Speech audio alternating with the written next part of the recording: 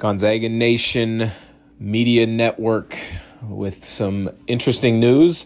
Probably seen it, probably read about it by now online. It's Andrew Nembhard declaring for the NBA draft. Just wanted to kind of touch up on what this means, what the process is for him now. Is it similar to Drew Timme and Julian Strawther, who we've gone through and already talked about their situations, their decisions, their reasoning, as well as some of their deadlines? It's completely different for Andrew Nembhard in regards to coming back to school. He is no longer, as long as his paperwork has been filed with the NBA,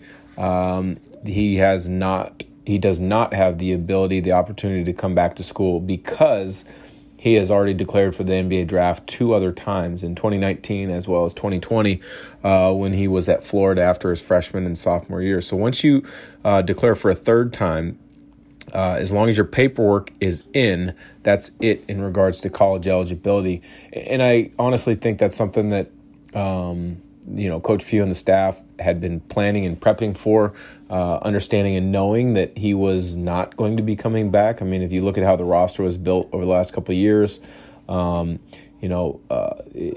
ability to hand the reins to Nolan Hickman, I think, is definitely there, and I think Nolan Hickman's going to run with it and do a tremendous job. But when you look at everything, in regards to Nembhard making his decision, I don't think it's a surprise. I think it's the right decision. As a Gonzaga fan, as a former player, would I have loved to see him come back? Yes. Do I think he would have improved his stock in the eyes of NBA front office evaluators? No. He's a known commodity. He's been a known commodity ever since he was in high school. He's a Canadian who played for Montverde Academy, so he's played against the highest and the best level of competition for years. He's competed for Canada in FIBA competitions throughout the world, and he's won in many of those tournaments. He's played in the SEC, where he averaged over double figures his first 2 years. At Florida, at Gonzaga, obviously he was instrumental to Gonzaga making it to the title game a season ago, and then this year being ranked number 1 in the country most of the season. But he's a known commodity. NBA front office evaluators know what they're going to get, and I think he's got a bright future at the next level. I do think he's going to play in the NBA. I don't think he is going to get drafted unless he has tremendous pre-draft combine and workouts. When you look through multiple mock drafts, and there's 100 of them out there now, but with the ones that I've looked through, I haven't seen him on any first-round draft boards. I haven't even seen him on any second-round draft boards. Now, he was on some second-round draft boards at different points throughout this season, but I think in his case, because of how the NBA drafts on potential and what a player could be, I think this is negatively impacting him in regards to possibly getting drafted. But I don't think it's going to impact him in regards to carving out a career at the professional level, because all of his attributes as a player correlate to winning. And I think a lot of his core attributes as a player correlate to having a long career. He showed he was extremely durable, especially throughout the second half of the Gonzaga season. There were nights where he was playing 40 minutes a game, and he was, the primary ball handler, where he was making decisions with the ball in his hands constantly. So he's durable. He's reliable. I think teams know if they bring him in for a summer league opportunity or a training camp invite, they have a good idea of what he is, who he is, and what he can bring to the team. I think for him, again, because I don't think he's going to be drafted, it's a matter of finding that right fit for summer league and then a training camp invite or a 2-way contract, which is where a lot of guys who don't get drafted go. But when you look at the positives for Nembhard in the eyes of an NBA evaluator, he's unbelievable at running a team. He gets the game at the pace that his team wants. And for Gonzaga, that was an up and down game. He was terrific at pushing the pace. but he was also really good when necessary of being a calming influence and getting them into half-court sets and really dictating the game to be played on his terms. I think he's a tremendous passer, in particular in a couple of different scenarios. One in transition where he's a willing throw-ahead passer, which I think is overlooked by so many players these days, how important it is. But also in pick and rolls, he's a great passer. Defensively, I think he's really good, and a lot of that is due to his size. I mean, some websites have him listed at 6'5". Not sure if he is 6'5", although I know he is a big guard. And that's definitely going to help him at the next level to be able to, play different defensive schemes where they're switching or trapping. So I think his defense is definitely a positive in evaluators' eyes. Again, I think he's really good in the pick and roll.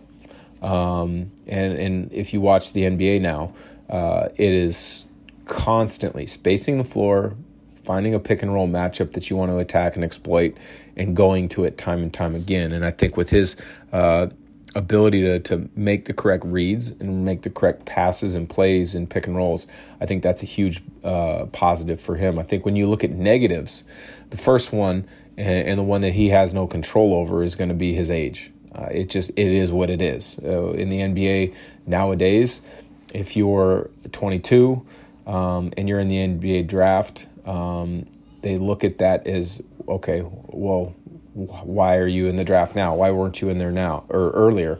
And so unfortunately, a lot of times it's looked at as a negative, but in all actuality, all players learn and grow and develop at their own pace. And I think this is a negative that gets far too much focused by evaluators with players. And I unfortunately think this is going to go against Nembhard in this situation. The other negative that I think is going to be perceived about him is his ability to create his own shot. We really didn't have a chance to see him do it much at Gonzaga over the last couple of years, and much of that is due to the fact that Gonzaga, the way they play, and the fact that he really wasn't asked to do that because he was more of a facilitator, because he was more of a pick and roll player. You didn't really get a chance to see it. So I think it's going to be interesting to see and watch him if he does play in Chicago at the Combine, to see if that's something that he focuses on and tries to show that he's able to do that. And some people might say shooting ability. I think he's a good shooter. I don't think he is a consistent NBA three-point shooter at this time. And I know I said this a lot about Gonzaga's team throughout this season. They didn't have a drop-dead, knockdown three-point shooter like they had a couple seasons ago in Corey Kispert. Now, that was not a knock on Julian Strawther, Nembhard, any of the guys this year. They are all very good shooters. But as far as being an NBA level knockdown three-point shooter, there was not one on the roster this year. So I think some people might look at that as an evaluator at the next level and say that's a negative. I think in time he can and will become a serviceable or a good shooter at the NBA level, but it's something that he didn't have to show too much at Gonzaga. And so the next part is, where does this leave Gonzaga? And obviously many fans are going to be disappointed. I think if you looked closely at the roster and the breakdown of different players and things, you knew or you felt that Nembhard was going to be gone. I mean, he's a 4-year starter at the college level. I mean, if you look at the amount of games that he was a part of wins at Gonzaga in 2 years, it's pretty dang impressive.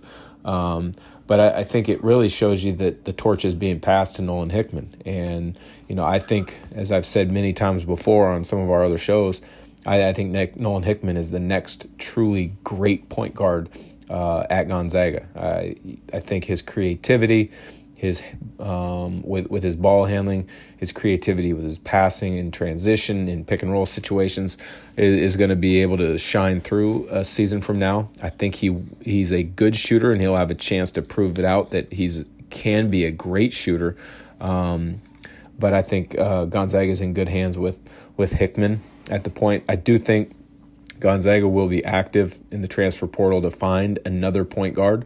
And it might be a combo guard, such as like a Rasir Bolton. And who knows, Rasir Bolton may come back. We don't know yet. That's to be determined. But I think Gonzaga is going to look for a combo or a point guard who can kind of really alleviate some of the pressure from Nolan Hickman. And the reason I say that, and this is nothing against Nolan Hickman, again, I've said I think he's the next great point guard of this program. When you look at Gonzaga's best teams, they have always played 2 point guards at a time, 2 ball handlers, 2 decision makers. You look just at a couple examples, Matt Santangelo and Quentin Hall, myself and Blake Stepp, Josh Perkins, Nigel Williams-Goss, Jalen Suggs, and Andrew Nembhard. Coach Few always wants to have multiple ball handler decision makers on the floor at all times. And it doesn't take away anything from,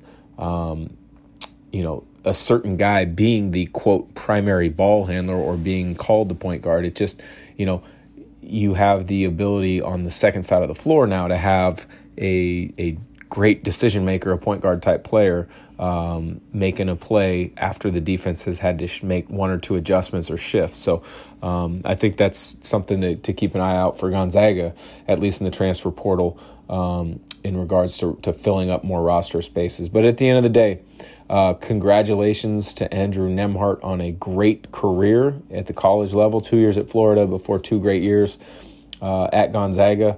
I think he's going to find a way to carve out a nice NBA career. So for Gonzaga Nation Media Network, I'm your host, Dan Dikcau.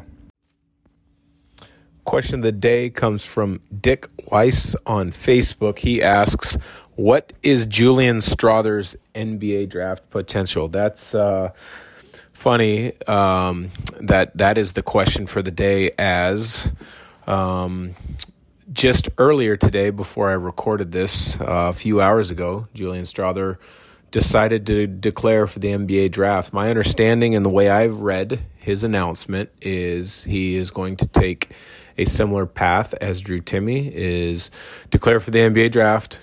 If he does sign with an agent, it would be an NBA and NCAA certified agent, allowing him the ability to come back to school, which I fully anticipated. I expected that to be the case.